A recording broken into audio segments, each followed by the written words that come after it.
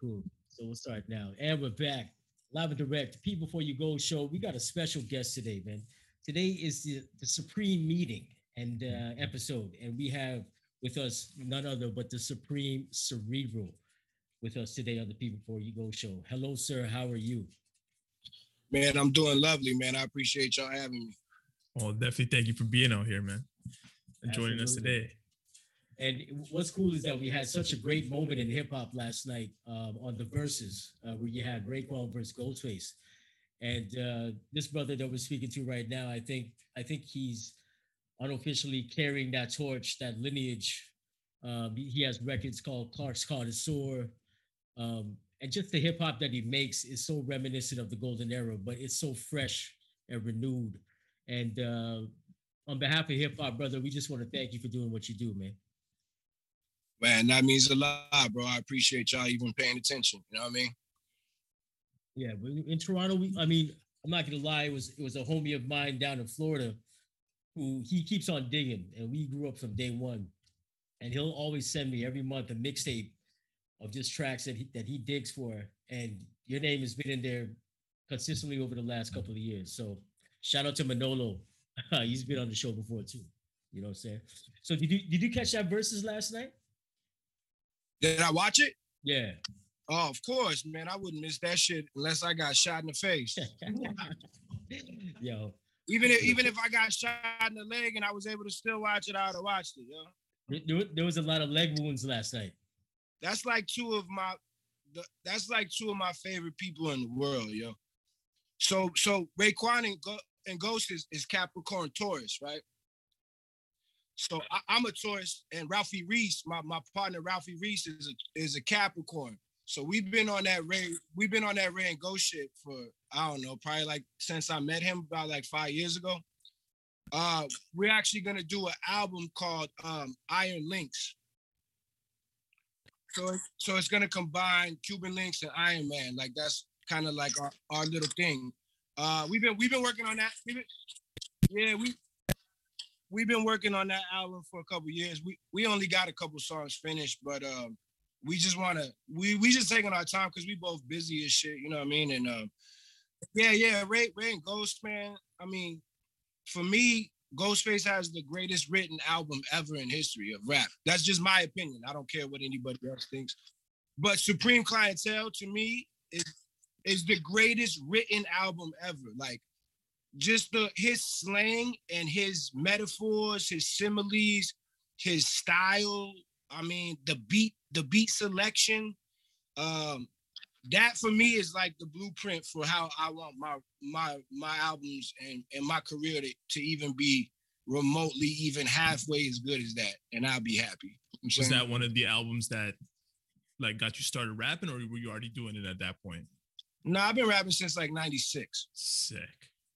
So, but I wasn't really rapping. I was rapping, but I wasn't rapping, if that makes sense. Like I was rapping, but I wasn't putting shit out. I wasn't half of the artist that I am today. And the only reason I think I even got this far is through a lot of trial and error. You know what I mean? Like I tried for years without anybody paying attention. You know what I'm saying? So, it'd just be a couple West Coast DJs that would show me love, but besides that, I wasn't really getting no play like DJ Premier Spins and Eclipse and, all the XM radio and all this, underground podcast. Like I wasn't getting no love like that. You know what I'm saying? But I just kept grinding, yo. You know what I'm saying? Like I think around 2016, it started bubbling for me. And I had already had like 10 projects out by then because I was facing mad time in 2010. I was on trial for some shit that me and my man had did. And I ended up getting acquitted. So after that, I told myself, like, I'm gonna go hard, you know what I'm saying? And then I got shot like a couple years after that in the neck. And then I was like, I'm gonna go as hard as I can because you just never know when you could just die, you know what I'm saying? Like, even if not being shot, it's anything. I could walk outside and fucking get hit by a car. Anything could happen, you know what I'm saying? Or even with this whole, pandemic going on right now. Like I think it puts things into perspective. People always ask me, why you put out so much music every year And I'm like, bro, a lot of that shit is old. Like a lot of that shit has been recorded for years. You know what I'm saying? It's just I gotta space shit out. I can't just drop, because then shit is gonna fly under the radar. You know what I'm saying? There might be. It's really cool. Yeah, I think it's really cool that you have so much music readily available. So like, you know, someone who listens to our show is gonna hear you, and then they're gonna find a project from yours, and then they're gonna be able to do the history through the catalog. And it's just there available, ready to go. Yeah, and everything keeps getting more progressive and I think a little bit better. Like, I think every album, if you go back in my discography, you'll be like, a lot of these are completely different albums. They don't even sound the same. You know what I mean? Like the whole vibe of the album is completely different from one album to the next. You know what I'm saying? And I think that's a testament to me working with a lot of producers, just one-on-one. You know what I mean? Where the whole album is made by one producer. Oh, nice. That's one of the things I love about like just artists in general. When you're able to find something and then you're able to do the history on them, you get to see the change. You know what I mean? The change in their voice, what they're talking about, what they're rapping about, singing about, different producers they work with, just to see the transition. And I think that's one of the most beautiful things about it, and the fact that, you know, I'm a fan, so I get to appreciate that. You know what I mean? Yeah, and some people become stagnant. Some people don't progress. Their music's pretty much the same every time, and their beats are always the same. They rhyme on the same tempo. Like for me, I could go from the slowest loop imaginable to the most up tempo shit you can think of, and my range is easy because I don't ever write the same kind of verse. Like I can't write a verse and then try to go spit it to a beat. Like that doesn't happen for me. I write too intricately, so not everything's gonna sound good with everything. You know what I'm saying? So the way I do it is I gotta hear the beat. I gotta write to the beat. I gotta make it for what it is for that beat. Like I can't just be. A lot of dudes I know can pin shit and then go spit it, and I'm like, damn, fam, I can't do that shit. You know what I'm saying? Because I might be pinning it one way and it might not go with how the beat is. You know what I mean? Because it might be too intricate. So it might be like where I gotta rhyme too fast and it sound off. You know what I'm saying? Would you hold back that verse and maybe save it for a different beat, or like that happens on the daily? That happens all the time. And people not using my verses for features. I wait about a year, and then I'm like, I don't care if they put it out again. I'm gonna use this shit for something else. And I got a relationship with my man D-Mar, who makes beats, who made the Soul Train album with me. And that album is fat. That track with Recognize Ali, man, and he's right, but he's the type where I could take a bunch of acapellas from a different song and just give him the acapellas, and he'll make it into a completely different song. Like with Loose Change, the songs that D-Mar produced on Loose Change are all remixes. Those aren't original songs. Okay, so are they? Is it all based on beats per minute, where he's just taking your acapella and just dropping it on the same BPM? He's taking my ad lib, finding out the BPM of the beat that I rhymed on, finding a beat with that same BPM and implementing my verses into his beats. And sometimes those mix and matches come out pretty damn good. Because what you're actually doing is just aligning sound and aligning patterns. And that I paid my dues joint on there with the Queen sample on the Loose Change album. Like Premier played that, and all kind of people played that shit. And honestly, that was his brother's beat. His brother makes beats as well. That was his brother's beat. It didn't match the album. Right? I was like, it's too slow, and I don't really like rhyming on them slow ass drum beats, like the little boom boom, boom boom boom. Boom, boom, boom. Because I'm not an ad-lib rapper. So I can't space my shit out like that and throw in a bunch of fucking ad-libs that sound dope because I'm not an ad-lib rapper. Some of these dudes are incredible at ad-libs and it makes the song that much more dynamic. But for me, I'm just not an ad-lib rapper. I never been. I don't do multiple layers. My shit is one take. You know what I mean? Like, yeah. Like I'm not into all that extra shit. Like that's not really for me. I come from an era. You know what I'm saying? I'm 36 years old. I come from an era when, you know, motherfuckers was just rapping. And if you couldn't rap, you didn't rap, or you got your ass beat. Like nowadays, you could rap. You could be anybody. You could rap. You could be a fucking 65-year-old white lady. You want to start rapping, your video might go viral because motherfuckers think it's funny. You know, but motherfuckers with real ass talent that are actually really progressing the culture don't get half of the notoriety or exposure because we're not doing some gimmicky dumb shit. You know what I'm saying? Well, it's just like baseball. Baseball is a game of failure. You hit the ball 3 out of 10 times, you're a Hall of Famer. There's a lot of artists out there, a lot of musicians that are just batting maybe 290. They might not get that Hall of Fame status, but they're still improving the game. They're still, high class, high quality talent in the game, and they're inspiring to the next generations. And I really like what's happening out in LA with, you know, Planet Asia and countless others. Just the Alchemist. Actually, that's a question I want to ask you. So you're based in LA, but you were born in New York. And are you looking for? Are you going to be working with the Alchemist at some point? Because I would love to hear that happen. Funny shit is I met Alchemist plenty of times because I'm good friends with Big Twins. That's my guy right there. And Twins has actually, I've been in front of Twins and he's been like, out, Preem nice with it. And I'll be like, he's nice, but I'm not trying to fuck with it. So like, for me, it's same shit.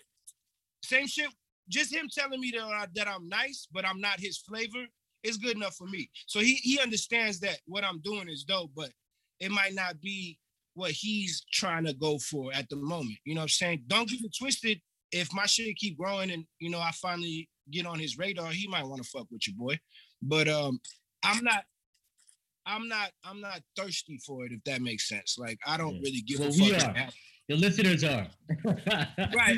Like a lot of people try to put me with Muggs too, and Muggs is kind of on East Coast vibe right now. He ain't been working with no West Coast dudes. And I tell people that all the time. I'm like, he not really fucking on my type of time right now. You know what I'm saying? And I think it's just a testament to me having to grow a little bit more to get more on people's radar, which I have no problem with. I like being an underdog. I think that kind of makes me dope. I was talking to Kush, Elo Kush the other day about this. Yeah, I was talking to him about this the other day, and I was like, I think I would be whack if I started getting too much notoriety. I think my bars wouldn't be as potent as they are because I have a chip on my shoulder. I feel like the villain. I feel like the bad guy in this underground scene. A lot of dudes hate me. A lot of dudes hate on me. A lot of dudes talk a lot of shit behind the scenes and then smile in my face. And I know who they are. And as long as they keep playing coward in front of my face, I just let them do them. You know what I'm saying? That's a great way to approach those situations. Yeah, because, for me, I'm a lot bigger than a lot of dudes. I'm 6'5", 230 pounds. So I'm not a little teeny rap dude. And I think when these dudes see me, they finally understand it. And they're like, oh, that's probably why he makes all them bully bars and he's aggressive. I had a full-blown scholarship to play football. You know what I'm saying? Like, I tore my knee first year at University of Oregon. So I've been through the rigmarole of sports and all that crazy shit. You know what I mean? Like I used to beef with motherfuckers that 6'8", 265 pounds. You know what I'm saying? So like I get into fights and practice with dudes that big, because I'm a aggressive type. I'm a Taurus. So like my natural demeanor is aggressive. So, and I talk a lot of shit because I feel like I'll back it up. And if I take an ass whooping, I take an ass whooping. That's part of life. You know what I mean? If you're willing to run your mouth, you get your ass beat. That is what it is. You know what I'm saying? Mm-hmm. Don't you think that's kind of reverse right now? You know what I mean? A lot of shit talking, but not a lot of people willing to take that or at least step up to the plate. Well, yeah, with this underground shit especially, like motherfuckers really act really tough and nobody's been shot. Nobody's been stabbed. Nobody's been jumped. Nobody's been hurt. Like everybody's just tough on the internet. You know what I'm saying? They go on Twitter and their heart just becomes fucking gigantic when in actuality they heart pump Kool-Aid. So it's like, you know what I'm saying? Like a lot of these dudes though, I just smile at them, like I just be cool. Cause my natural demeanor is very laid back, bro. Like I like getting high. I like fucking with bitches. I'm not into this whole, I want to worry about what the next man is doing type shit. Like I don't really care what niggas is on, what they doing. I don't listen to rap music, to be honest with you. I couldn't really tell you who's dope in this underground scene except some of the dudes I fuck with. You know what I mean? Because I've been fucking with them for years, though. If you think about it, I ain't really fucked with no new people that have came out. You know what I'm saying? Unless they hit me up on some, yo, Preem, I think your shit is dope. And people do that. And I salute them when they do that. Because a lot of dudes, their ego is too big for them to be like, yo, your shit is fire. I would like to work with you. You know what I mean? Like people think that shit is degrading for them. You know what I'm saying? And I've done that shit. I did that shit with Chino XL. I did that shit with Spit Gems. I did that shit with a bunch of people. Where you approached them and you said, I want to work with you guys. Yeah, and I'm like, yo, I think your fucking shit is flames. I love what you do. You know what I'm saying? I would love to be a part of something. You know, if I gotta pay you, I'll pay you. If not, if you want to just do it on some verse for a verse shit, you know what I'm saying? I have no issue with doing that. You know what I'm saying? A lot of dudes have issues because their ego is too inflated. And it's like, and a lot of dudes act like they don't know everybody. Like, this underground shit is small, bro. I've seen your name, I've seen your face, no matter who you are. You know, and when they approach me and act like they don't know me, like, oh, what's up, bro? Supreme Cerebral? Yeah. I never heard like that type of shit to me. That type of shit to me is like, it just makes me look at your character, and I'm just like, you a fake ass motherfucker. You wouldn't last in my hood, because in my hood, you do that weird fake shit, niggas gonna call you out. You probably gonna get your ass beat. So like I don't operate in a lot of ways these dudes operate, and I've been to some of these dudes' hoods, and they're not from the hood. And they're not around gangsters. You know what I mean? It'd be the ones that you don't think, because they don't talk about it. Those be the ones that be in the hood. Those be the ones that are actually living that life. You know what I'm saying? And they don't talk about it, because when you talking it and you live in it, you don't glorify it. You know what I'm saying? A lot of these dudes just want to glorify shit. You know what I'm saying? Like, you'll never ever see me flashing money. You'll never ever see me flashing guns on the internet. Like, that'll never ever be me. Because not even with that, bro, you just gotta think to yourself, like, I'm from the streets, bro. So I think to myself, what would be an easy way for an agent to find out what I'm doing with my life? Post. Put on your videos and listen to your music. Boom, boom, boom. And I'm start following you a little bit. So then I'm talking about it, and then they're seeing it. That's automatic. Oh man, sometimes just what these guys post online, it blows my mind. And all they'll do is they'll just build a case on it. Yeah. They'll just build the case on it. And then your ass will go to jail, and then your ass won't be doing nothing. And like, for me, I don't like jail because there's absolutely no females there. Yeah. So I'm not. You know, these agents nowadays that gotta catch people and build cases against people, these guys are probably making it just so easy for them. You know what I mean? So back in the easy, day, they had to trail people and catch people. Now they just open Instagram and then bam. Think about it. You post that shit, you erase it 10 minutes later, it doesn't make a difference, bro. Somebody snapshotted that shit and somebody has that picture. Right? That shit is with the feds. Now, to go back to what you were saying just now, you know, where an artist might not want to approach another artist because, and even though they think they're amazing, do you think they're putting their ego in front of growing the art? 100%. But I mean, like, are those kind of people the people you even want to deal with anyways, because they're putting something above, you know, making the music, collaborating, creating great projects together? Like, yeah, just like even when, like, I don't really fuck with these dudes like Mac Homie and Griselda and them. Like, I don't know them, so I don't really fuck with them and no shit. But even them having a divide hurts the culture. Now them coming back together is gonna improve the culture, because it just adds on to what we're all trying to do, is make this shit as big as possible. And those guys are some of the forerunners in this shit that make this shit possible for a lot of us. You know what I'm saying? Rock Marcy, Hus Kingpin, Planet Asia. You know, there's a bunch of people like that. But yeah, you know, like Hus and West, they need to do music. That shit would be good for our scene, good for the culture. They're both dope as fuck. You know what I mean? They've both made dope music in the past. It would be nice to see PA doing music with them again. It would be nice to see all that. But, you know, there's a divide right now because there's a whole lot of ego. There's a whole lot of pride. And, you know, some brothers just wasn't loved. You know what I mean? They not loved in life. They wasn't loved when they was coming up. You know what I'm saying? So me, I've always had love, yo. Like, I'm not thirsty for niggas to like me. You know what I'm saying? I get kind of upset that my music isn't as far as it should be, because I know that I'm a lot better than a lot of these dudes when it comes to rapping.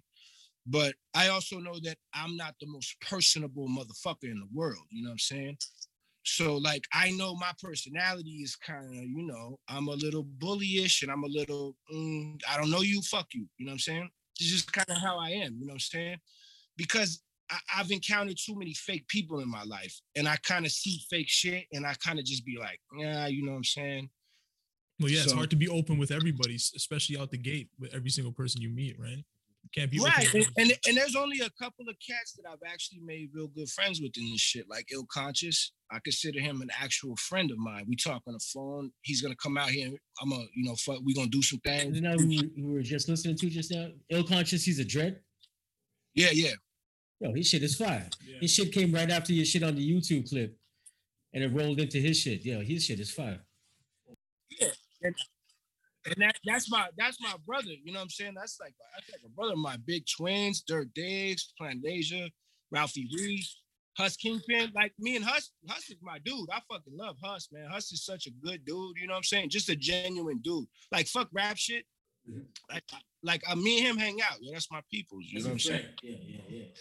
Well, just now when we were listening to Gold Chain Warrior, which we're gonna get into, a Project Asia album came up, the Block Shaman, and we were looking at the album cover of the Block Shaman of his album, and then we were looking at your album cover, and we were thinking like those, because it's great cover art, you know what I mean? Great cover art on both, and we were thinking like those two albums beside each other like come together somehow, and then you guys have the song. Yeah, I showed Asia the album artwork while we were at Diggs' house recording, and actually the Itchy Tequila song. And he was like, yo, who's on this shit? And I was telling him, and he's like, you ain't got me on this shit? I'm not on this shit? And I'm like, nah. He's like, how you gonna have a Gold Chain album and I'm not on it? And I'm like, well, yeah, like I just didn't want to, because I don't like bothering a guy, you know. Me and him do a lot of music. Sometimes I just don't want to reach out because I'm like, maybe I'm reaching out too much, you know what I'm saying?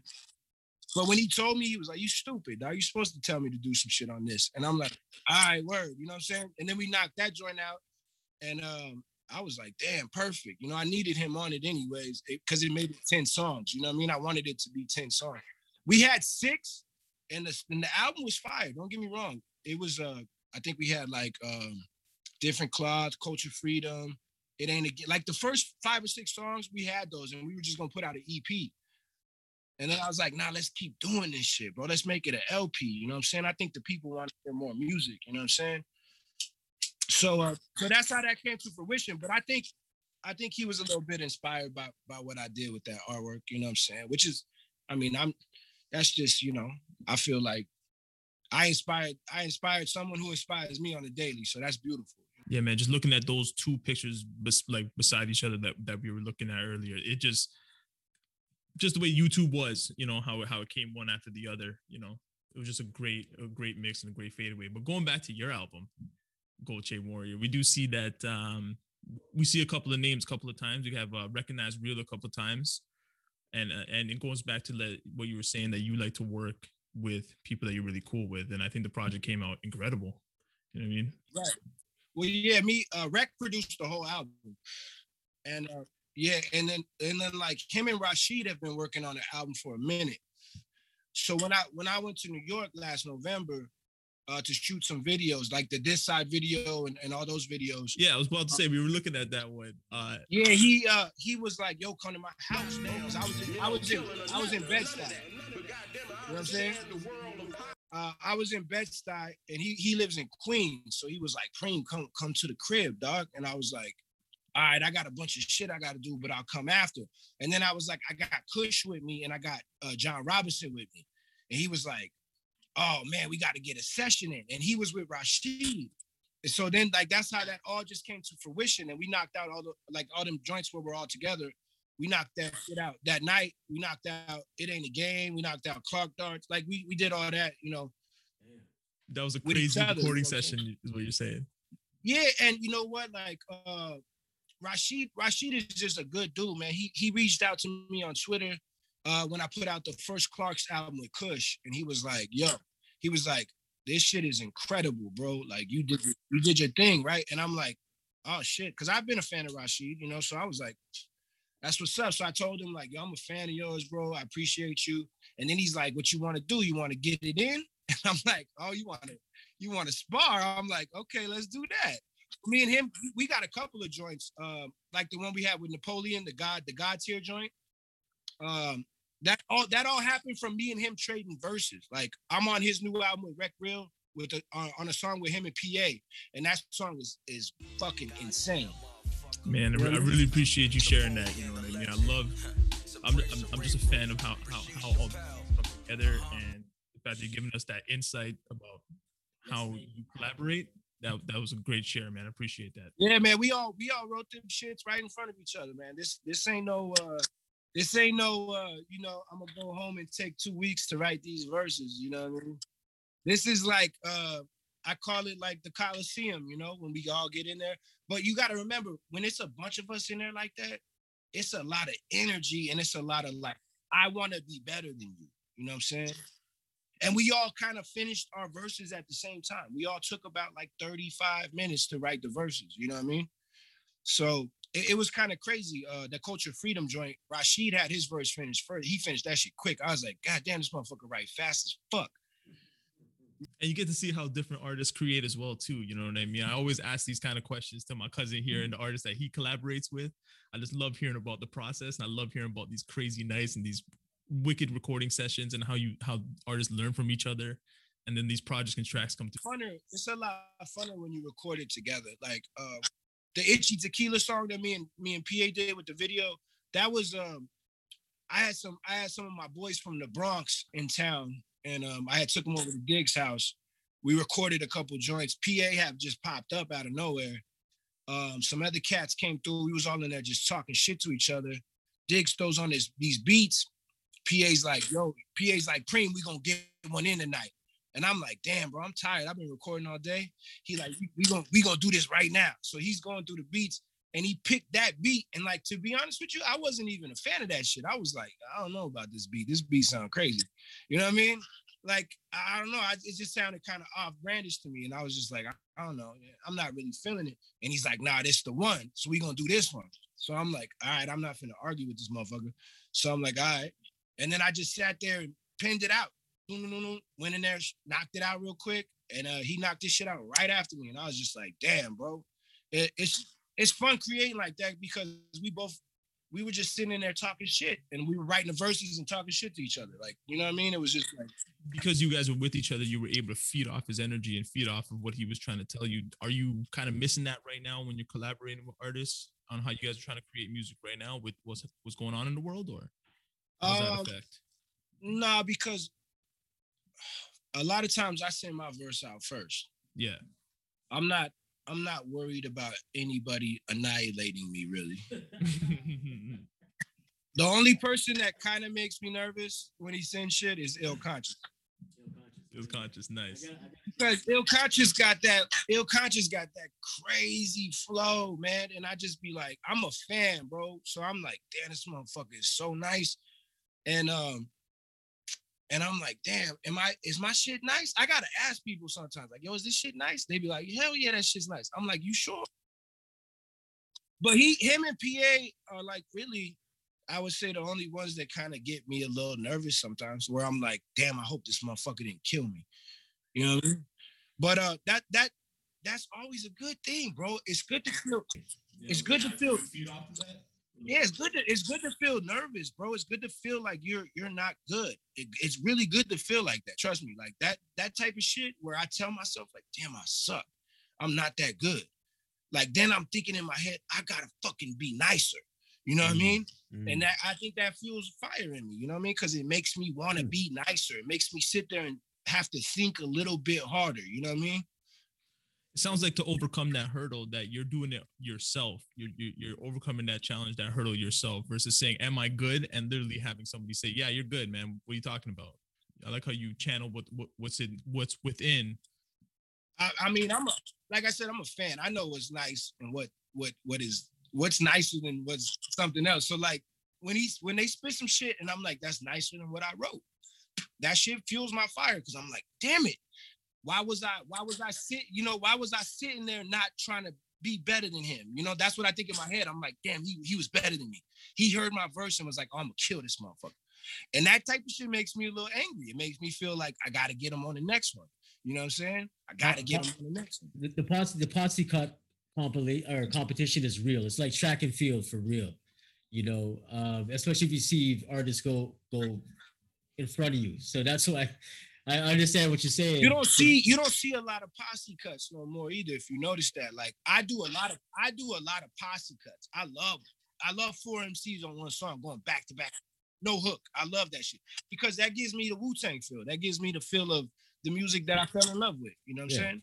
It's like the symphony, Marley Marl, man. In those days, see the best MCs on one song. That's the real competition right there. And I think in rap, there's too much competition, not enough co-opetition, where everyone's just cooperating with one another, but we're still eating at the same table, and we're feeding the fans. We're doing this for the fans, anyways. These fools be too fanboy with each other. I think sometimes I think motherfuckers be too fanboy with it. They don't care if they get murdered on their own shit. Can I ask you guys a quick question? Just because I'm just a fan, not a true artist. By posse cut, you mean it's just the tracks where you just have verses, no hooks? Posse cut would be like 4 or 5 MCs on one song. Oh, okay. You can have a hook. But usually it doesn't have to be. Like, there was a lot of great cuts. I mean, like, LL Cool J with Prodigy. Did you listen to a lot of Mobb Deep, or what were you listening to coming up, man? Was it a lot of East Coast or West Coast? It was a mixture of pretty much everything. Because everybody I lived in a little Crip neighborhood with a lot of gangsters.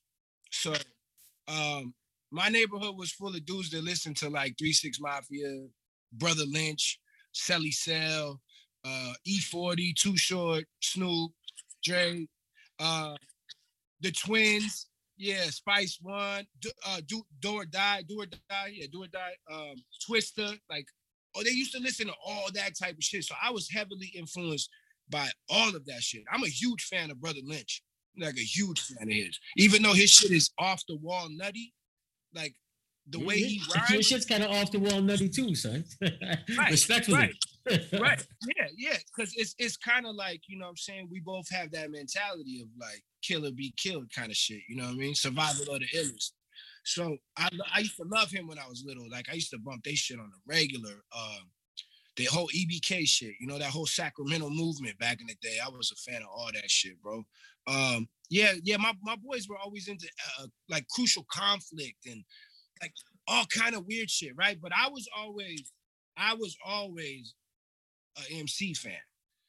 So like I used to love when I was like Rakim is like the god MC, of course, the most. Big Daddy Kane was a huge influence to me. Coogee Rap, you know what I'm saying? KRS, everybody from back in the day. And then of course the 90s wave is when I was kind of becoming a teenager and I was really into hip hop like that. So of course like Nas, AZ, I'm a huge AZ fan. I'm a huge Pun fan. I'm a huge Big L fan. I'm a huge Jay-Z fan. I'm a huge Mobb Deep fan, of course. Like P is one of my all-time favorite MCs ever. I'm a huge fan of just hip hop, Boot Camp Click. Sean Price, you a big fan of Sean P? Yeah, of course, man. I mean, if you weren't a fan of just Sean P as a human being, you probably were a fucking weirdo. You know what I mean? Well, rest in peace, Sean P. It was his birthday on March 17th. So yeah, and the dopest shit is the day I met Aguilar is I had opened up for Sean P at this crazy underground spot in LA. And I went right before him. So the crowd was fucking packed. They was booing motherfuckers at that show. And I had never done a show at that place. And I was like, these motherfuckers don't, I was telling my man, like, these motherfuckers don't know who I am. And he's like, Preem, just go up there and do your shit and do it how you do it. And he's like, fuck it. He's like, fuck it. You know what I'm saying? Just be you, son. Because when I get the mic and I'm on like state, like I'm aggressive live. Like my live shit, I think is better because you get to actually see me get aggressive and be crazy with these bars. So like I went up there and just did my thing, you know what I'm saying? And then, that's how shit comes to be, you know what I'm saying? So after you did that, what was like the next thing you did? Because that's pretty serious. That's pretty serious. So with the Sean P shit, so I went up there, right? My cousin was like, just, do you. So I went up there and I just fucking went in, yo. And this is 2000, I would say maybe 12, 13, something like that. So I think I had like my Bugsy, 2 mixtape out, and I just went in there and I picked I asked like a bunch of people, and I was like, what are the best beats? Like the most boom boom beat there. It was like, all right, cool. So I got those 5 songs. I went out there and just killed it. And I mean, this is how the crowd was looking at me. This is not an exaggeration. They was like this. Yeah, like those. I know those ones. Yeah. And then I was like, yo, is this shit whack? You know what I'm saying? I was like, I don't know. And then my last song, I was like, yo, thank y'all motherfuckers for rocking with me. My name is Supreme Cerebral. I'm out this motherfucker. And the whole crowd cheered. And I was like, the fuck just happened? They were in shock or in awe the whole time you were rapping earlier. So Sean P, Aguilar, PF Cutting, they was all like right there on the side waiting to go on stage. They was waiting for me to get off stage. Yeah. And as soon as I walked by and shit, I looked at P, I just went like that, like, respect. And he was like, shit was hard. Right. And then Aguilar threw his arm around me. He was like, yo, what's your name? Yo, I'm Aguilar. And I was like, Aguilar from Purple City, like back in the day? He was like, yeah. All crazy, because Ag's a crazy motherfucker. And I've been friends with Aguilar since then. You know what I mean? And that's how me and Aguilar's relationship started and all that shit. You know what I'm saying? But rest in peace to Sean Price, man. He was an incredible performer, incredible MC, and one of the best personalities ever in hip hop. Yeah. Oh man, thanks for that story on the show. That was wicked. He was definitely the best in the game when he passed, man. He was just. It seems to happen to most of our heroes, man. They're at that pinnacle in their life where they're going like this. Even with Prodigy, man. Prodigy was making such godly music. I would like to say, like the Hegelian dialect. I mean, Prodigy is missed crazy, man. They both are, man. But Prodigy was another animal, like Mobb Deep had been around forever, Helter Skelter been around too forever, but I felt like I had a little bit more of like when H&IC came out, bro, that was like, I didn't take that shit out of my tape deck for probably about a year. That's not even an exaggeration. If you was in the car with me, we was slapping that shit. That's like when I first met Twin. I was so excited to meet Twin that I ran up on him like aggressive. How'd you meet Twin? Tell us about that story. Yeah, and he was looking at me like, who the fuck is this? Yeah, because you're 6'5", 260. Because I went up to him and I'm like, yo, what up? I went up to him and I'm like, yo, what up? Like excited, like, what up? And he was like, what the fuck? He looking around like, who the fuck is this? And then I'm like, yo, I'm Supreme Cerebral and shit. I came with Huss. And he was like, oh, word. And I'm like, yeah, you know what I'm saying? And then ever since then, me and Twin just kind of clicked, you know what I mean? Like that's, every time I see him, it's crazy love. He's always trying to get me to test his weed and all that shit. Cause he got like 3 different strands of weed. He got like 3 different strands of weed right now. So he doing it big, you know what I'm saying? So but me, he knows me for like blowing big ass blunts and shit. Like he's always like, niggas in Queensbridge be watching your live, they be tripping out. You be blowing the big ass blunts. And when I go to New York, I be blowing big ass blunts, yo. And motherfuckers be scared of blowing like Soho and shit like that, because they be undercovers and shit. And I don't give a fuck. It's not legal to burn trees in NYC? Yeah, you can't really, like, you can now, kind of, but before, if you was in them uppity areas, like, they would get on you. I was smoking, look, check this out. Sycamore Styles, the guy who makes the Wallabies, he was, he had an opening at the Clark store in Soho. Me and Kush went over there. This is 2015, I believe. Me and Kush had went over there to the opening or whatever, and I rolled a big ass blunt, yo, and I stood outside of the Clark store, right across from the Louis store and all that crazy shit. I'm blowing this big ass joint, yo. Kush don't smoke, right? He over there just standing with me. Kush don't smoke. Yeah, that's a shot. That's a shot of the whole episode right now. Kush don't smoke. Yeah, Kush don't do it. Kush be like, yo, you on that POT, son? Call it the pot, you know what I'm saying? But yeah, we was over there and I'm blowing it. And I mean, there's thousands of people that are walking by. This is Soho, yo. This is like, So mad people just smiling at me like this motherfucker crazy. Like they just looking at me like this motherfucker crazy. And long story short, this undercover ran across the street, pulled his badge out, like freeze, motherfucker. And I'm sitting there like this. Yeah, just blowing. And he's like, motherfucker, put that shit out. Like all this crazy shit. And then long story short, I show him my ID. I'm from Cali, bro. We do this shit anywhere. Yeah, exactly. So then he ended up letting me go. I didn't have no other weed on me. He made me put the weed out, whatever. But it was funny because there was a dude on a bike, old Puerto Rican cat on a bike, and he was like, hey, Papi, if this was 3 months ago, your ass would have been in Rikers. Oh no. I just started laughing. I was like, thank God for that law passing. How's life in Cali right now, man? What's going on in Cali? I'm thinking I need to relocate. Yeah, man. Cali is nice. It's just expensive. What's the cost of living like out there? Like, how much for like a 1-bedroom condo? What kind of rent? It depends on where you want to be. Like, and you want to be in a nice area because you don't want to be in a gang-infested area. So you're gonna end up paying about $1,600 for a 1-bedroom. Okay. In what area? Where is that? Calabasas? Sorry, my geography sucks. Nah, Calabasas is like the valley, close to Malibu. So that's not even like, they don't even consider that. That's way out there, you know what I'm saying? And I live in Santa Ana, so I'm not even in LA County. I'm in the next county over. So it takes me about 25 minutes to get to LA, 25, 30 minutes. So that's not too bad though. Nah, and I'm in a nice area, bro. You know what I'm saying? I moved up out that hood shit. I'm too old to be around that hood shit. That's crazy. How would you compare like that Soho area in New York? Obviously, being that's like a more uppity, like rich area, to like a really rich area in California. Like Rodeo Drive? Yeah, like Rodeo Drive. I've only seen Rodeo in the movies. Yeah, that'd be like you going, but you could go blow a fat ass blunt and walk into the Louis store in Rodeo Drive and nobody gonna say.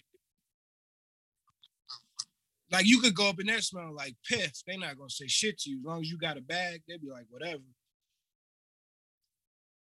I mean, that's crazy, man. I've always thought to think about. I got some hood ass friends that really do it big. So like they be in the Gucci store, they be in the Louis store, they be in like the Balmain store and Balenciaga, and they're hoodlums, you know what I mean? But they wearing thousands of dollars worth of clothes. You know what I'm saying? But in a spot like maybe Soho, like they might be a little bit more reluctant to sell the merchandise to. I don't really think that. I just think it's just a little bit more upscale. Like you'll just have a lot more, I'd say, uppity ass white folks over there than you would in LA, because there's a lot of like, it's a melting pot out here. So it's not necessarily going to be the white people that are rich. It could be the Armenians, it could be the Persians, it could be the Asians, it could be the Russians, it could be anything, you know what I'm saying? LA brings in people from all over the world on a daily basis. Yeah, so like, and it's diverse out here, you know? Is there a Caribbean community out there? No, it's small. There is, but it's very small. Like, that's one of the things I love most about New York is the Caribbean culture. Being able to get Jamaican food, being able to get oxtail and jerk chicken and real shit, you know what I mean? And the women. Caribbean girls are bad. Yeah, and you know, it's different because like the New York girls, like the Puerto Rican women, the Dominican women, the Trinis, you know, just the Italian girls, they different than the Mexican girls out here, the black girls out here. Like it's a completely different vibe of women. You know what I'm saying? Like does that have to do to like the weed culture or the fashion culture, the food culture? Like, where do you think the difference comes from? The girls in LA always get more sun. I don't know. Well, they get more, vitamin D. Pause. Yeah, they definitely getting the vitamin D. Yeah, you know, just girls out here, I think, are a little bit more bougie. Well, I think I would say way more bougie than the girls in New York. I like being in the projects in New York because the women out there, you could find like a diamond in the rough. Sometimes in LA, in the project, this ain't always. I'm not trying to diss no LA projects at all, but it'd be a lot of booger wolves up in there. You know what I'm saying? So it's like, you know what I mean? And it'd be like real gangster broads. Like I'm not trying to fuck with a broad on that straight gangster shit, like a real life gang member broad. You know what I mean? Up here in Toronto, we definitely have our gangster style chicks, and sometimes they could be a little turn off, but you know, just like you said, you can always find that diamond in the rough. But definitely shout out to all the ladies. Definitely. Quick question, man. I think you referenced Canada more than Raekwon. So, because I listen to your music, man. Are you Canadian? Do you have status? We'd love to give you status, man, because we love what you're doing. But have you ever been up to Toronto, to Canada, anywhere? Nah, I never been to Canada at all. I actually like I'm into hiking and shit, right? Like I'm into fitness type shit, right? So I wanted to go to Montana and do this hike that goes into Canada.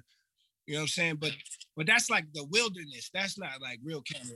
But I do want to go to Toronto bad because I've met some bad bitches out here that are from out there. Because we have the crazy winters when it comes summertime.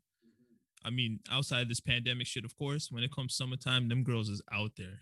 Well, the best time to come. We have a carnival here called Caravana, and it's usually the first weekend of August, and it's about 1 million people in the city, and it's Guyanese. Well, we're Guyanese, Trinis, all sorts of Caribbeans, and it's a great time. But the pandemic has kind of killed it. I don't know how our parade or any celebration will be post-pandemic, but it seems like it's going to be 0 to none. But if it does pop off, man, I would make the recommendation. But putting on a show out here, Toronto loves his hip hop as well too, man. And there's a DJ out here called Scratch Bastard, and he usually puts on this barbecue. Last time he had Smith and Wesson.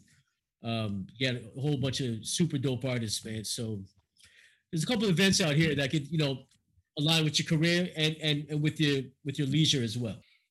Yeah, because you did mention you want to see some Caribbean ladies. So during Caravana. That's why like a couple of my references are like, I talk about like women out in Canada because I've met a lot of women that are from Toronto that are in LA for the clubs and the nights and shit. So I'd be like, where you from, Ma? She was like, Toronto. And I'm like, God damn. I'm like, y'all bitches all look like that because they all be fine as fuck too. I'm like, God damn. It's any color you want out here, son. Any color you want. It's any color you want. It's truly the melting pot out here. As long as they friendly, like I said, the only place I ever really been where bitches are crazy bougie is LA, man. LA, that's it. Yeah, just kind of that vibe out here. But if you look like you got money in the club, or you with some motherfuckers that got the money and you just look good, you could easily just fandango a bitch real quick. You know what I mean? Does LA kind of bring that kind of like they bring the vibe mentality in the air? of they want a baller. That's like all they do. They just like I go in there with like, I think I dress decent. So I go in there with my shit, couple chains, my gold grill and shit. Bitches think I'm fucking a millionaire. I'm like, bitch, I live in a nice apartment and all that, but I'm not a fucking millionaire, bitch. Yeah, well, I mean, 6'5", 260. You can tell them that, yeah, you play for the Chargers. It doesn't matter. Just tell them the bitches is Supreme Cerebs. All the time, bro. They think fucking. They be like, tell a bitch I play ball overseas. They're like, oh, really? That's nice. Like, they don't give a fuck. They just want to know if you got Fetty on you or not. They want to know if you're an alien, if you got that green. It's your money Martian. You know what I'm saying? But yeah, you were born in the Bronx? Nah, Brooklyn. And what's your lineage? Are you like American true and true? My mother is she's pretty much mainly white. She got some Indian in her blood. Her great grandfather's like full-blooded Indian, but like native Indian. Native Indian, yeah. So she a white lady. She's like French, German, and Dutch, I believe. And then Pops is Boricua, and his Pops is Creole. He's from Louisiana. So did they ever try to get you to play baseball? I see you wearing the Yankee hat. No. You know what? My dad is crazy. He was crazy in the basketball and football when I was little. So I excelled in both of those sports in high school. I got the scholarship for football. But Nah, baseball was never a thing in my house, yo. I got into baseball when I went into high school. I had tried out for the baseball team or whatever, and I was killing. I was like, "Ooh, I could murder the sport," but it conflicted with football. So it was like, nah, I'm good. You know what I'm saying? Because I was so good at football, so I was just like, I'd rather just do that. You know what I'm saying? And then, but yeah, nah, the Yankees. I've always been a Yankee fan, but I really got into baseball. I think when I got out of high school, that's when I really got into baseball. And then like I'd say the last 4 or 5 years, I've actually been traveling. Like when they come out here to like San Francisco or Oakland, I'll go to the games. I'll go out there. Or if they come to San Diego, if they go to San Diego, I'll go to the. That's where I want to go, San Diego. So I got a couple of good friends who are from NY as well, who are huge Yankee guys out here. So we kind of just do our rounds. We go to Angel Stadium, which is down the street from me. That's awesome. Yeah, so like whenever the Yankees play, and you'll be surprised, bro. There'd be hundreds of Yankees. So it'd be crazy. It'd be fun though. I go with like, especially in Anaheim, I go with the fucking crazy ass Yankee hats with all the patches and shit, and then all them old New York motherfuckers be like, "Where'd you get that hat from?" Yeah, boy. You know what I'm saying? They be bugging the fuck out and shit. It's fun though. Like I'm a huge baseball guy, you know. So Oh, that's awesome. Damn, it sounds wicked being a sports fan out there, because when the Yankees come to town, you can go to different cities and see them a bunch of times. Yeah, because you have San Diego, and LA. Yeah, you got to think all that shit is not far. Yeah, that's incredible. Within driving distance. Yeah, it's 7 hours to get up to San Francisco from where I'm at, but realistically, when you're doing that drive, smoking big, like that shit don't seem like it's that long. It don't. It's Toronto to New York. That's 8 hours. Yeah. It's an 8-hour drive.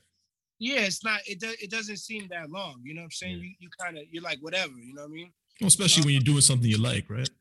Yeah, and then like San Francisco's a dope city, yo. I love San Francisco. It's just the way it's built. It's kind of New Yorkish, you know. It's like the West Coast of New York. And their stadium is right on the water. It's fucking ill, you know what I'm saying? San Diego Stadium is like right behind all these high rises. It's like built into the ground. It's fucking nuts, yo. It's beautiful. Petco Stadium is probably, if you guys go to San Diego, try to go to a baseball game, yo. It don't matter who they play. All the cities in California are definitely on the list. I really want to get out there one day. Yeah, that's like, I still gotta hit Wrigley, the White Sox Stadium. I gotta go to Toronto to see a game. Hey. I gotta go. There's like I think there's like seven or eight stadiums I haven't been to yet. Right. You got that bucket list. Yeah, I got that bucket list. I gotta go to Colorado, watch the Rockies. Minnesota. Minnesota looks like they have a nice field. I got the Brewers. The Brewers is up there. Milwaukee Brewers. Yeah, man. I gotta make that happen. Like when I go to Chicago, though, I'll probably do the Milwaukee and all that shit that's surrounding it. I've been to Baltimore though, and the Baltimore Stadium, they fucking serve crab cakes and crab. That shit is nuts. That shit is nuts. Bro, it's beautiful over there. It's beautiful over there. You know what I'm saying? You ever consider going to one of those states or one of those areas that are fully open right now? Lockdowns are like Florida, Georgia, Texas, I believe, is also open. You ever consider going out there, maybe hitting shows and stuff like that, or are you a little reluctant? Yeah, are you touring soon, or what is 2021 look like for you? I haven't had anything that I thought of. I got a show, an outdoor festival in San Bernardino on the 17th with Fashawn. Oh wow! Me and Fashawn are headlining the show. April 17th. Yeah, April 17th. Okay, so April 17th. That's the only thing that I have lined up recently. I just been doing a lot of Zooms, a lot of call-ins, a lot of, just shit like that. I'm the type of dude too. I love to go and do shows like in the flesh. You know what I mean? Like that's I love going up there and being able to freestyle and show my talent and get to build with people in person. That's why I go to New York every year and do that little tour that I was doing, where I would hit all the radio stations and everything.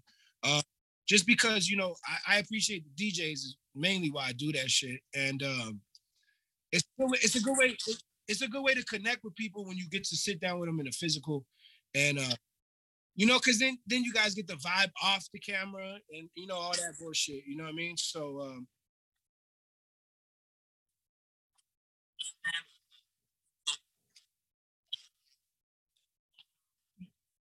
yeah, I talked to him. I talked to Tony Touch too. I talked to Eclipse. You know, they're gradually starting to have people and shit like that. But for me, I'm not even really like when I might go to New York probably middle of April. Cause I gotta shoot. I'm gonna go shoot some videos with Kush for Clark Connoisseurs 2. Yeah, we got part 2 coming with the craziest vinyl that I've seen in a while, and not just because it's mine, just because it's crazy. So we got part 1 and 2 together in a gatefold with multicolored vinyls. So it's gonna be real dope. I'm excited about that. I'm excited about the album because I love doing shit with Kush. You know, me and Kush have this incredible brotherhood that we probably had for like 10 years now. I met him on tour. He was on tour with John Robinson, and they were in Cali, and I opened up for them, and I got off stage and I had Wally's on and shit, and Kush had Wally's on, and he was like, "Yo, Don, where you get them Wally's from?" And I was like, "Who the fuck is this motherfucker?" Right? So I'm like, "Yo, I got these from my man and shit. Run the shop in LA and shit." He's like, "Yo, you gotta show me where to get those." He had mismatched Wally's on. He had like 2 different colored Wally's on, and I was like, I love how he did that, right? I was like, oh, I love how he did that. So I was like, yo, where you get your shit from? He's like, nah, Lord, these 2 different pairs. I put them together. I was like, word, right? So me and him kind of just, we clicked after that, and he was like, he literally told me to my face, "You're the only other person I've heard talk about Clarks and Wally's in your raps."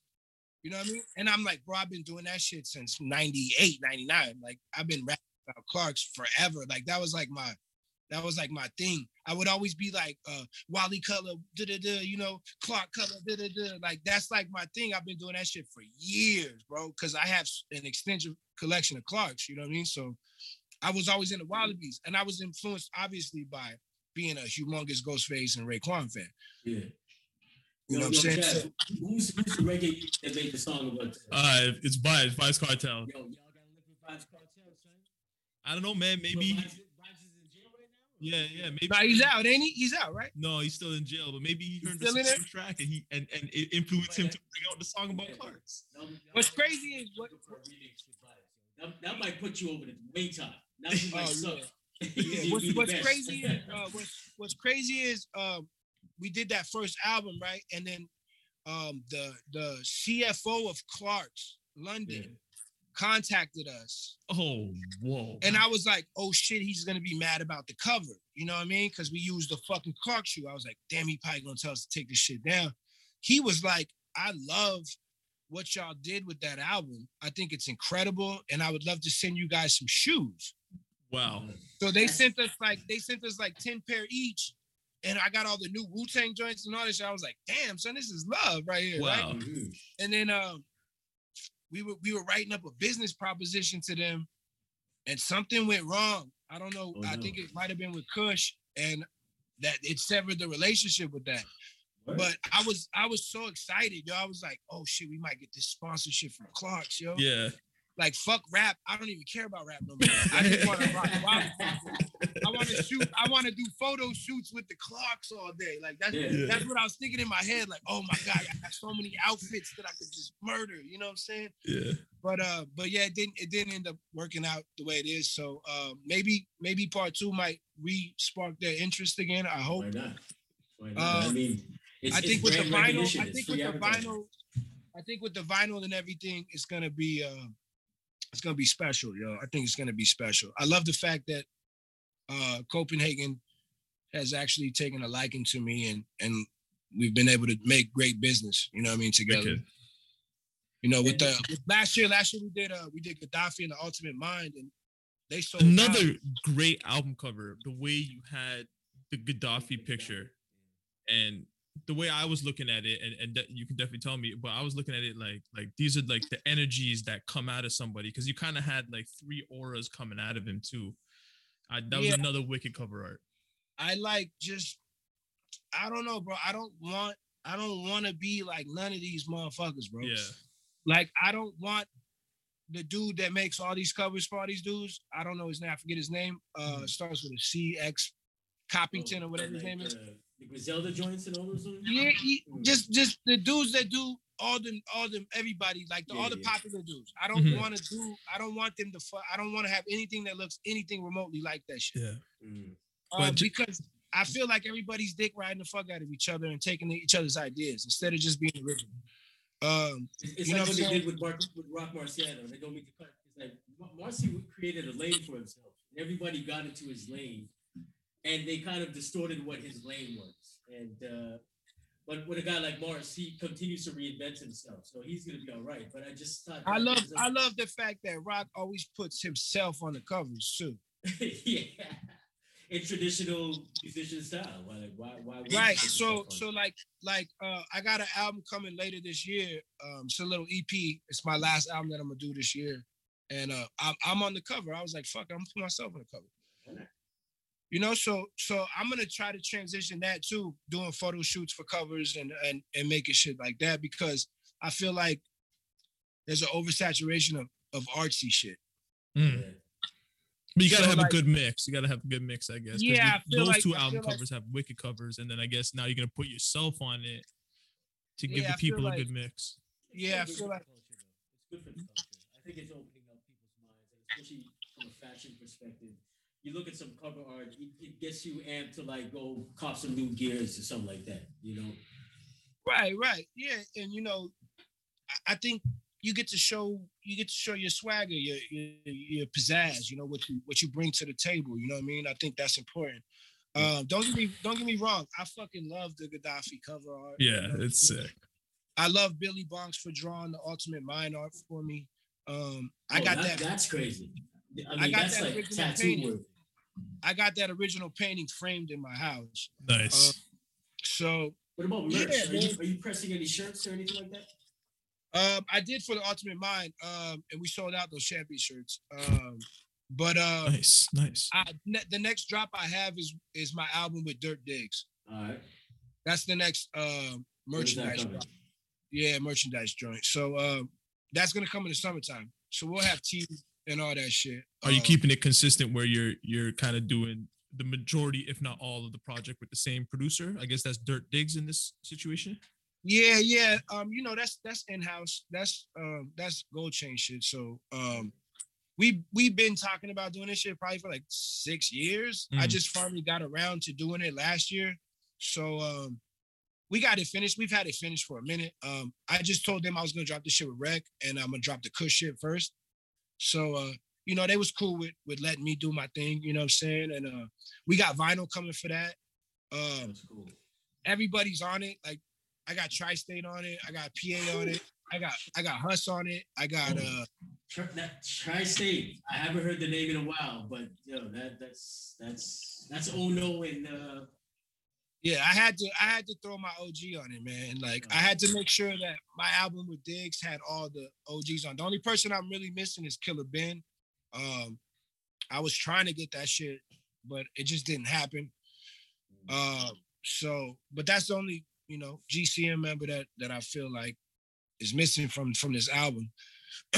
So shout out to your boy Alphabetic, because in my opinion right now, the Migos is the song of the year. I'm like, I don't have an award show, but I think the People Before You Go show at the end of the year will have to have an award show, and that's our first nomination for our first category, and I'm saying it right now. And I watched the video for that. It's at the point where it's the melody is in my head without the song playing when I wake up in the morning. So salute for that. And your boy Alphabetic, man, that dude, I'm not saying that, I'm not ranking him, but he killed his verse on that shit. And that song is crazy. Man, and those him and Oda Great, those are like my brothers, yo.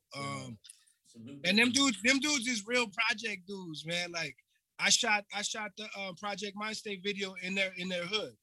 Word. So they're both in that video, you know what I'm saying? I show them as much love as I possibly can. I love those two dudes. Yeah. Pardon, Nice. pardon. Yeah, I love those two dudes, man. But those dudes are just incredible artists, man. Oda Great and Alphabetic. And Alpha shoots videos too, you know what I'm saying? Oh, word. So he's done who put that video together? which one? For the Migos, for the Mijos. Oh, not the Migos, sorry, Mijos, yeah. Yeah, the Mijos. The Mijos, sorry, my bad, not the Migos. Yeah, that's Mexicano terminology. That's Mexican terminology. That's like little Mijo and shit. So XP, my boy XP from out here, he's got a little conglomerate called the Mijos, and I introduced him to O and Alpha, and they made dope joints together. So we made this little clique, you know, we all Spanish, so we made this little clique called the Mijos, you know what I'm saying? Yeah. That's that joint, man. I want to play it right now, just to and I know we're coming to I think we're a bit over the hour. How are you doing on time, Supreme? Oh yeah. I got a little bit more. Okay. Yeah. I just find it so crazy that you have so much music completed that you with so much great people that you gotta like plan how they're released. Like, god damn. Sounds like you have years of music just waiting to come out. I do. I got another 2 years worth of music. That's wicked. That's so wicked. All right. So what does success look like in year 3? So let's say by 2024, where would you like to see yourself or the career? I mean, are you gonna retire, sit back, and be like, yeah, man, I did my part in this culture? Or even if I'm running the collective. I just want to gain, I believe, the notoriety that I deserve. I wouldn't even say that I expect. I would just say that I deserve. I think my work ethic and my body of work speaks for itself. I would just like my shit to be exposed to more people, to be honest with you. Yeah. That's like the goal every time, right? Is to try to get more exposure. Like, I'm not worried about likes. I don't care if my Instagram post gets 100 likes. That shit don't bother me.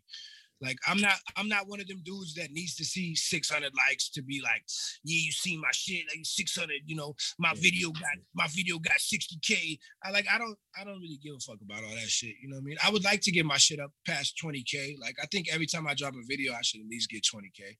Right. Yeah, I just want to see it progress. I think that I just need to meet more people that are on the opposite side of what I'm doing, like the business side. Yeah. That can actually help me expand what I'm doing. Yeah. Because I think I got all the intangibles needed to succeed. I just think that I need to connect with the right people to make it come to fruition. Yeah. I think being out in LA and with all the peers that you've referenced today, that's a very large, solid collective and culture that I mean, if it's power in numbers, wow. But something you said earlier about your lineage, how there's French and Dutch. I'm not sure if you've been to France or Amsterdam, or if you have, but those are 2 European countries that absolutely love their hip hop and underground. Right. And I send a lot of shit to like Amsterdam, the Netherlands, all over Europe. Nice. But I haven't connected with anybody who I would say is a promoter or anything like that to get me out there. I need to definitely, like I said, I need somebody to help me with the business aspect, the connecting the dots, which I'm looking into, a publicist and management, you know what I mean? I just think that I need to take that next step. That's the only way that I think my shit is actually going to get to people where they're like, oh shit, who the fuck is this? How come I've been sleeping on him for this long? You know what I mean? And I know about all these other dudes. Because a lot of times cats be like, damn, fam, I know about everybody who's on your album, and I didn't really know about you. And I'm like, you know, shit happens. You know what I mean? Like, not everybody should be happy that you know about me now. Yeah. And there's kind of a gap here in Toronto too. That's why we're doing this podcast, with the eventuality of maybe bringing some sort of XM radio here to Toronto, because believe it or not, it doesn't exist. And imagine that we have the best rapper in the world, in quotations, from Toronto, but the infrastructure is completely zero. Right. Yeah, you have to tap in, like, and also doing shit with more people that are more established than me helps too. You know, I gotta start connecting more of those dots. I got a song coming with Chino though, Chino XL. Nice. And I got some other things, you know, in the works. So I'm trying to connect the bigger dots. We got Blue and Twins, John Robinson, and a bunch of people on the new Clark's album. Mm-hmm. So we're just expanding more and more. I would like to work with like Ransom and Nims. I would like to work with Nims. I think that's you know, one of the beautiful things about this game, right? Like you stumble upon an artist and then you see who they've worked with and then you enjoy what they have and then you just keep it going from there. Yeah, usually when people find my music, they buy like almost my whole catalog. Yeah, you know, because then they're like, "Oh, catalog is not cheap." You know what I'm saying? And if the fans are paying the price, that says a lot. That you're doing the right thing and keep on doing what you're doing. Yeah, just like some albums ain't for everybody. Just like I didn't make the Ultimate Mind streamable because I didn't want motherfuckers to be streaming that album. I want you to have to buy that album. Yeah, it's worth the cost. Because I was so proud of that album that I was like, fuck that, yo. You know what I'm saying? I'm not a slave. I'm not a slave to nobody. I can do whatever the fuck I want. And if I sell only 10 copies at $50 a piece, and if that's what I want to do, and that's all I do, then fuck it. That's what I do. You know what I mean? It ain't got nothing to do with anybody else. Too many people be worried about what other motherfuckers be doing. You know what I mean? For me, I'm like, I price it. I don't think $25 is high, to be honest with you. I think the artwork alone is worth $25 just to see that artwork and have it in your hands and touch it. Like, you know what I'm saying? Like, yo, that's such a wicked cover. I mean, it goes back to what you were saying before. If someone's gonna put the money up and buy something, at least this way they know they're gonna absorb it, they're gonna play it out, they're gonna listen to it, they're gonna analyze it, break it down, right? You know, especially in the era we live in right now, where everyone's just trying to be that hot gimmick or that hot 3 seconds, and you don't really get to know artists or know even what they're doing in those 3 seconds. But that person is going for that just to be viral for that minute, and that's it. You know what I mean? So yeah, I don't want to have a big record and then that's it. Like, I don't. Yeah, I want people to be like, damn, this motherfucker is dope. You heard this old shit he did? Like, that shit's crazy. Like, I didn't even know. Go ahead. Is it more important to, like, for an artist to be accepted by their peers or accepted by their fans? Because there's artists out there who are accepted by their fans, but they don't get nominated for a Grammy, so they write off the Grammys. You know. Yeah, I think being accepted by your fans is the most important. Cause like your peers, anybody who's a man who understands grind and hustle is gonna respect you if you're doing a grind and hustle and you're staying humble and you're being to yourself.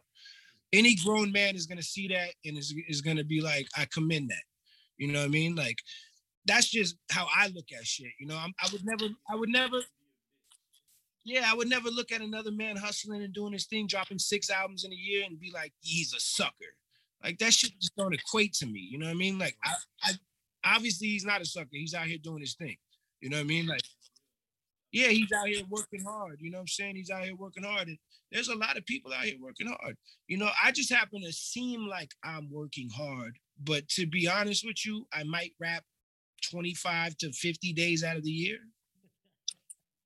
You know what I'm saying? Like, that's just realistic. But I'll go. What's your work ethic? I'm like, yo, son, how you getting all this work out? Like, what are you doing? Right, but when I do go in and I do record, I'm doing 5 to 10 songs.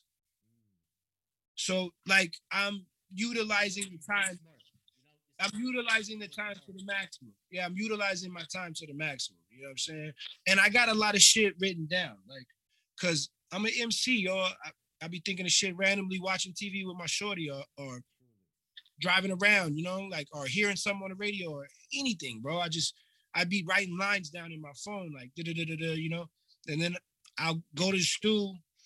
I got a bunch of shit just in my head, you know what I mean? And I got a bunch of shit written down. So now I'm like, okay, I just got to put all this shit together.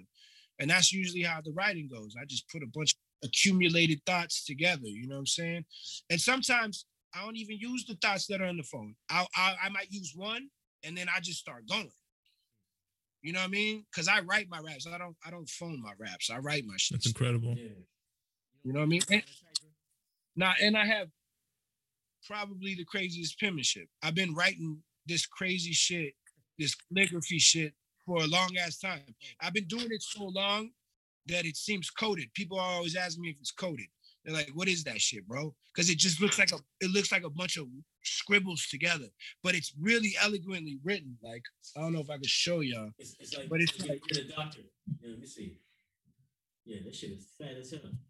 You need to include your lyrics in your albums. I don't know if you're doing that because I haven't, seen I that. don't, but I love when people hit me up and they write them down, and I'm like, they're so close to getting it. You know, there's always like one or two things that are misconstrued or like not said correctly. You know what I mean? And then I'll tell them the correction, and they'll be like, "Oh shit, yeah." They'll be like, "That's crazy," and then they'll start saying it like that, and then I'm like I like doing that, but I don't want motherfuckers to have my raps, to be honest with you.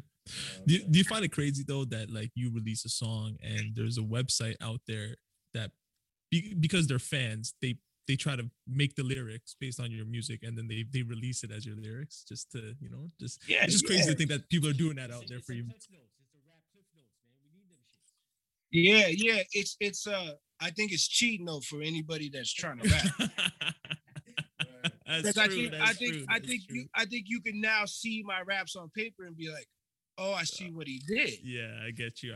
You're right. It's kind of like giving away giving away grandma's secret recipe. You know? No, but the way you rap, I don't think there's ways. It's like you poison your rhymes for your vitals in a sense that the way you deliver is like it's commentary. It's more of a commentary. The way I see some of your verses, it's like Marv Albert, posh, but you're commentating what happened and telling that story, like putting vision, supreme vision. Oh, by the way, supreme vision, sir, supreme vision. Thank you for that, sir.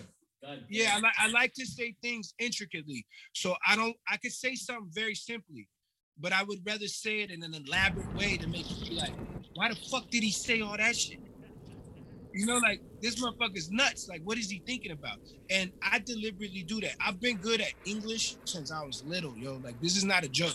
I've always written something, poetry, novels, screenwrites. Like, what kind of poetry did you start with? Was it like limericks? It was very haikus. I would say it was very like Black Power-ish. Like I used to do like in-depth spoken word. Yeah, spoken word that was real deep. You know what I mean? I was always into I don't know why, but I've always been into the empowerment of people. So like, yeah, especially with because like I grew up in such a diverse family. My father's the oldest of 10 children. And so I have so many cousins that are all kinds of races. You know what I mean?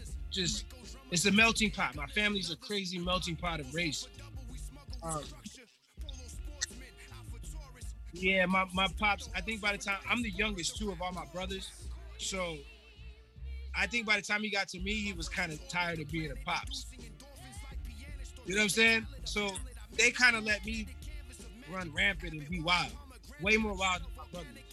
You know what I mean? And I'm way bigger now than all my brothers too. So it was just wild. I think I never faulted him for that though. You know what I mean? I've always loved him. Because I always felt like I look at his life and I'm like, he lived a crazy life, yo. My grandma lived a crazy life, yo. My grandma disappeared to Mississippi, came back with my Aunt Terry. My grandma was one of them ladies, you know, she was frivolous. She lived a frivolous life, you know what I mean? So, yeah, he just lived a crazy life, you know, when he was younger. So I never faulted him. It took me a while too, because I hated him from like 16 to like 23, 24. Me and him didn't talk. I hated him. And then all that hate left my heart. And I was able to look at who he was and how he lived his life. And I had a newfound respect and love for him. And me and him been super tight ever since. I'm gonna actually go to his house after this. You know what I mean? Did something happen that caused that change, or yeah? Well, I mean, it was him and my mom's, you know, separating and shit, you know, and him being wild. He was wild. He's wild like I am. We're both Tauruses. He's just wild. He's wild like I am. He played in a band his whole life too. My pops played drums in blues bands and rock bands and shit like that, like for his whole life. So music is in your DNA. Yeah. All my brothers play instruments. My mom used to. No, but I could fuck around on the guitar and make you think I know how to play. Nice. Fake it With till the you make piano it. too. I could fuck around on the piano and play some shit. You'll be like, this is how to play. We need that Bugsy Beetle blues album, dude. Yeah, man.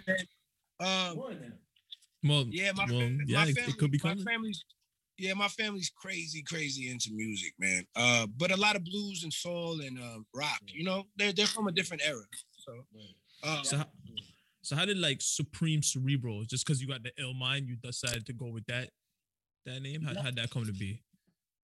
You know what? I forgot who gave me that name exactly. Nah, it was I went by the Wizard for a while. Yeah, and I used to spell it WZRD. Yeah, so it was kind of like I wanted to be like the Jizza and the RZA so bad. I was like, oh, yeah, I'm the Wizard. Yeah, so like that was my name forever until I was real little, bro. Real little. I think I was like 12. I got caught tagging on the train with the name. And I remember my dad beat my ass, and I was just like, I was like, fuck that name. You know what I mean? Like, I don't want that fucking name. You know what I'm saying? And then I started rapping around like 14, and then I think my first rap name was Oreo something. It was like Oreo. Oreo Maximus or something. It was like some wild shit, bro. Yeah. And it was like, it had to do with bud too. We were smoking this bud. We were calling cookie shit. Yeah, we were calling cookies. We were calling this weed Oreo cookies. It was like a dark green, but it looked black, and it had like white flakes all over it. So we was calling it Oreo cookies. And this was way back. This is when we had chronic and shit. You know, it was different times back then and shit. I don't think I've ever smoked something that looked like that. That sounds amazing. But yeah, that's how that shit came to fruition. And then I was like, that's not gonna work. I need a hard body name. And I remember being around my cousins and shit, and being like, yo, I need a dope name. And then I always wanted to have something that had knowledge of self in it. I wanted a name that meant something, you know. So I was like, so I started, you know, studying shit and getting more familiar. And the older guys was teaching me the knowledge of self, my uncle and whatnot. And I wanted to go by Supreme because Supreme's the ultimate. So I always wanted to be the ultimate.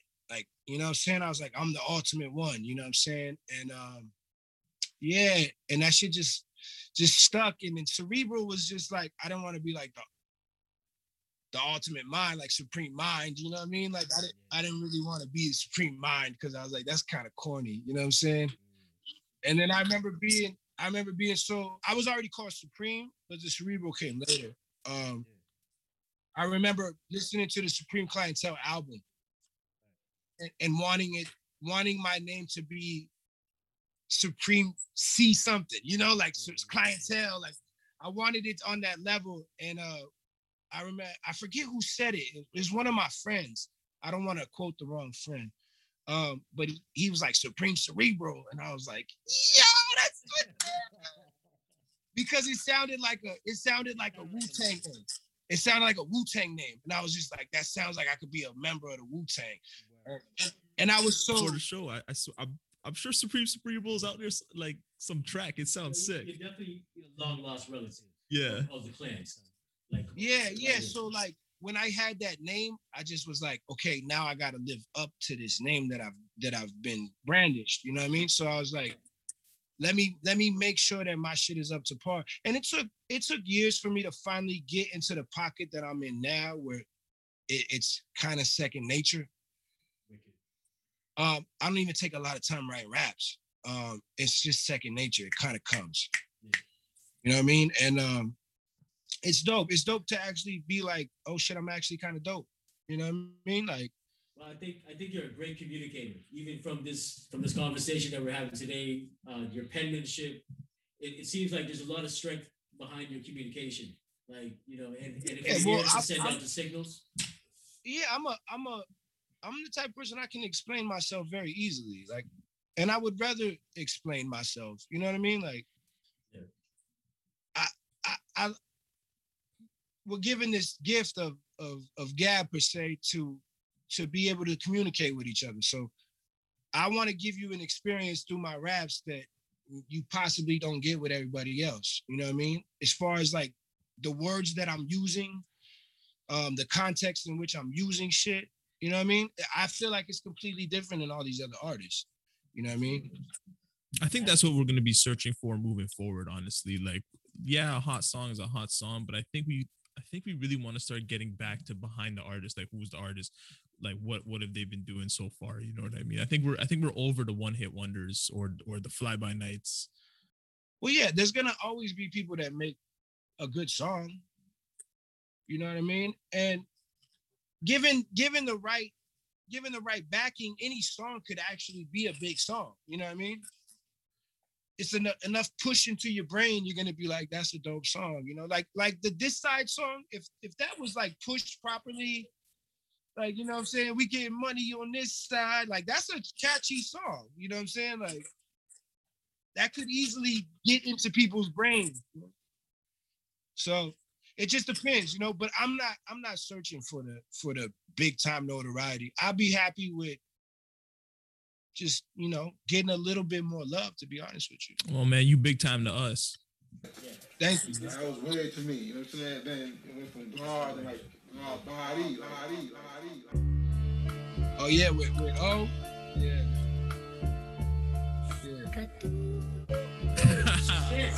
This motherfucker. So look. O was like, and fatigues and believes the Genovese seeds camouflaged in leaves, deceased marine, Ralph Lauren jeans, dweebs ain't in my league, receive plus degrees. Dark Summers from Rochester. Damn it, from Rochester. Yeah, he's a wild one. That's a wicked name too, Dark Summers. Yeah, so O the Great was like, yo, I got this beat from my man from upstate. He's fire. And I'm like, he's like, it's for my album. And I'm like, all right, bet, you know, because anything him and Alpha asked me, I do that shit without even thinking about it. So I'm like, all right, I got you. And I felt like he whooped my ass on the last song. So I'm like, I'm gonna whoop his ass on this song. So that's what I did. I went in first, I spit my verse first. And then he was like, This was like a tie goes to the runner. Man, O the Great is fucking incredible. He's an incredible wordsmith. But I was like, I'm gonna whoop his ass. Right. You know what I mean? Like, and he probably was thinking the same fucking thing. These wally colored mustard greens proceed. You know my regime extreme exceed your expertise with routines that achieve. But we just, you know, like that's what I'm saying about like fueling fire. Like, he fueled my fire because I felt like he whooped my ass on the last song. So I'm like, it's payback. You know what I'm saying? And that's what brought out the best of it. And then I was out there shooting the This Side video and the Project Mind State, and O was like, yo, let's get this video in real quick. And I'm like, whatever you want to do, son. I was like, and we shot that shit right next to where I was staying, yo, in Bed-Stuy, right by the fish fry. And I'm like, yo, let's shoot it right here. He's like, yeah, let's shoot it right here.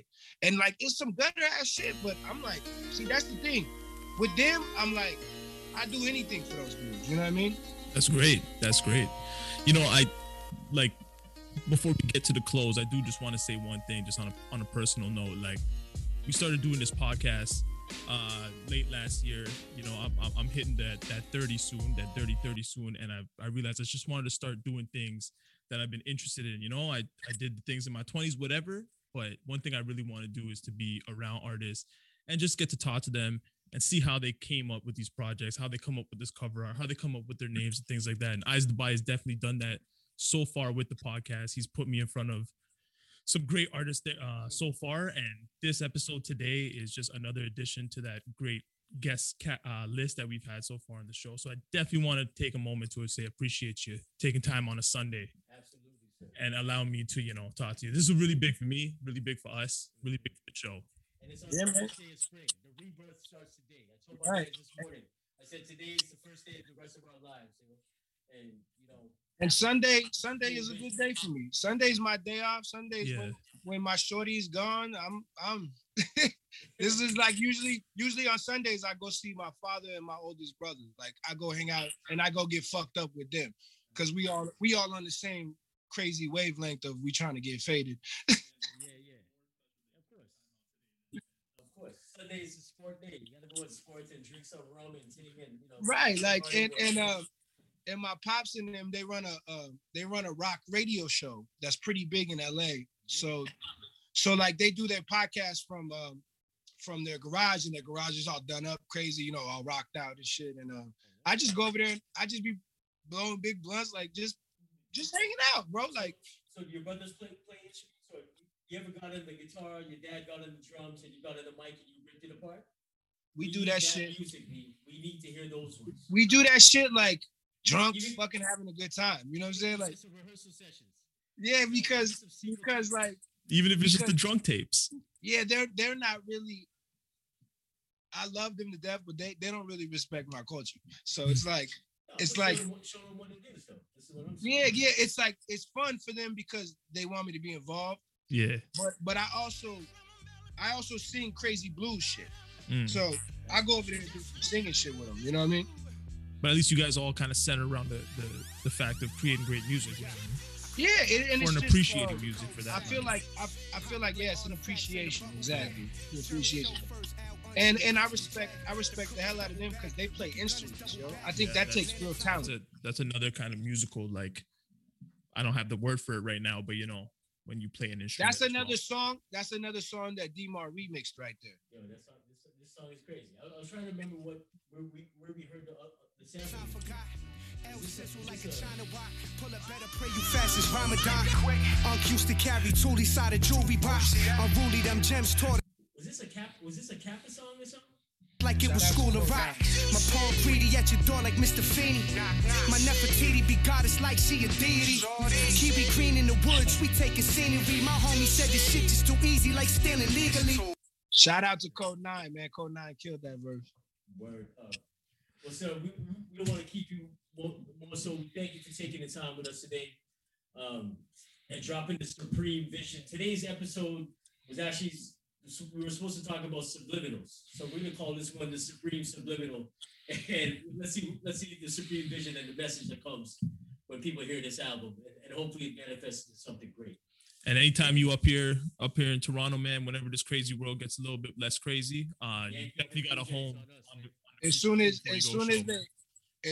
they put all them chips in from them vaccinations and everybody, they're gonna let everybody be normal. Well, you know what I'm saying? We talk a lot about that stuff on our episode, so you have the pass, man. Whatever you want, be a man. To share some knowledge. You know what? I was gonna say we get into real topics. I get deep, but I'm also very open to things, and I don't ever state my shit like it's a fact. I just kind of say shit to be like, these motherfuckers said, you know what I mean? Yeah. And I like critical thinking. You know what I mean? Like that's a way for people. I don't think enough people do that shit. I think because everybody's too sensitive and opinionated. Like I'm really good thing when it comes to opinions, man. When it comes to opinions, I'm trying to get away from the whole everybody's entitled to your opinion. I think everybody's entitled to an educated opinion, and if you're not like well-versed in topic, it's just because like there was a thing the other day, and it had Prodigy and Raekwon, and it's like who's better, and so then I went into the thing because it was all these fucking different, and I'm like, bro. All you motherfuckers that answer this shit are fucking retarded. Because I said, number one, these dudes are completely different MCs. Completely different.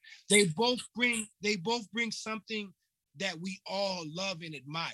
You know what I'm saying? And I said, why don't you celebrate them together instead of trying to divide them? You know what I mean? And Matt, this was on Facebook too. This was on Facebook. Motherfuckers was liking my shit like crazy. Like, oh, who the fuck is this? Because I'm always like, there's too much divide. There's too much divide in hip hop because they don't do that shit with rock. You don't be like, is Iron Maiden better than Def Leppard? Is Motley Crue better than, they don't do shit like that. That shit they celebrate the music. Because there's no separation. what they want with our culture is, because they realize our culture is the biggest, they want our culture to be divided and hated. They want us to hate each other, and they want us to not respect each other, and they want the youngins to not understand anything about the foundation of what they do. Because I know I have a lot of young cousins and a lot of young dudes that, you know, because I be coaching at the high school and shit like that. And I talk to these kids, bro. These kids are fucking lost. Trust me. They don't know the first thing about anything. Because nowadays, all they gotta do is go on their fucking phone and voila. You can hear 60 million opinions about the same exact thing. You know, they don't get the chance to have their own thoughts. They don't get the chance to have their own thoughts, and they don't understand where everything that they do comes from. Because I try to explain to kids like, oh, you like that musical artist? Do you know who that musical artist was influenced by? And then they're like, oh no. And then I tell them, and they'll be like, nuh-uh. And I'll be like, go watch interviews of your favorite artists, and they'll tell you who they admired when they were young. And then I was like, and every one of them dudes that say, oh, I didn't admire nobody, you know, I made my own shit. I'm like, them the type of motherfuckers that just kill our culture. They're nobodies. They don't know nothing about. They sound like they didn't listen to anybody. But they don't know the first thing about anything. Like they couldn't tell me who invented hip hop. They couldn't tell me where Sedgwick Ave is. They couldn't tell me anything. So do you know how old hip hop is turning this year? Hip hop is turning, I believe, 58 or 53 or 58. I was gonna say it's almost in the 60, right? Yeah, I think it's 58. And Hip Hop History Month is unofficial or officially November. So I think the hip hop community really needs to get behind. If it's now all about inclusion, we need to celebrate 30 days in November of hip hop and celebrate the artists that have passed. Pun, P, Prodigy, Guru. They should each have their day. All the major streamers should feed into that shit. Because if we're going through a great reset and reformat, we have the opportunity now. Hip hop to me is a unifying thing it's a way too. of life. I respect Quavo for wearing them Rock Marciano shirts. That was really cool, yeah. Because now I see he's not divided. He understands it now. You know what I mean? It doesn't matter what kind of music you do. It's about respect, and it's about respect for our culture. You see somebody putting on heavy for the culture, you admire it. I see them putting on heavy for the culture, I admire it. People think because I make a certain style of music that I dislike Little Baby and Da Baby and all them. Like, I don't dislike none of that shit. I don't dislike nothing. Like, I think that there's a time and a place for everything. And I don't want to hear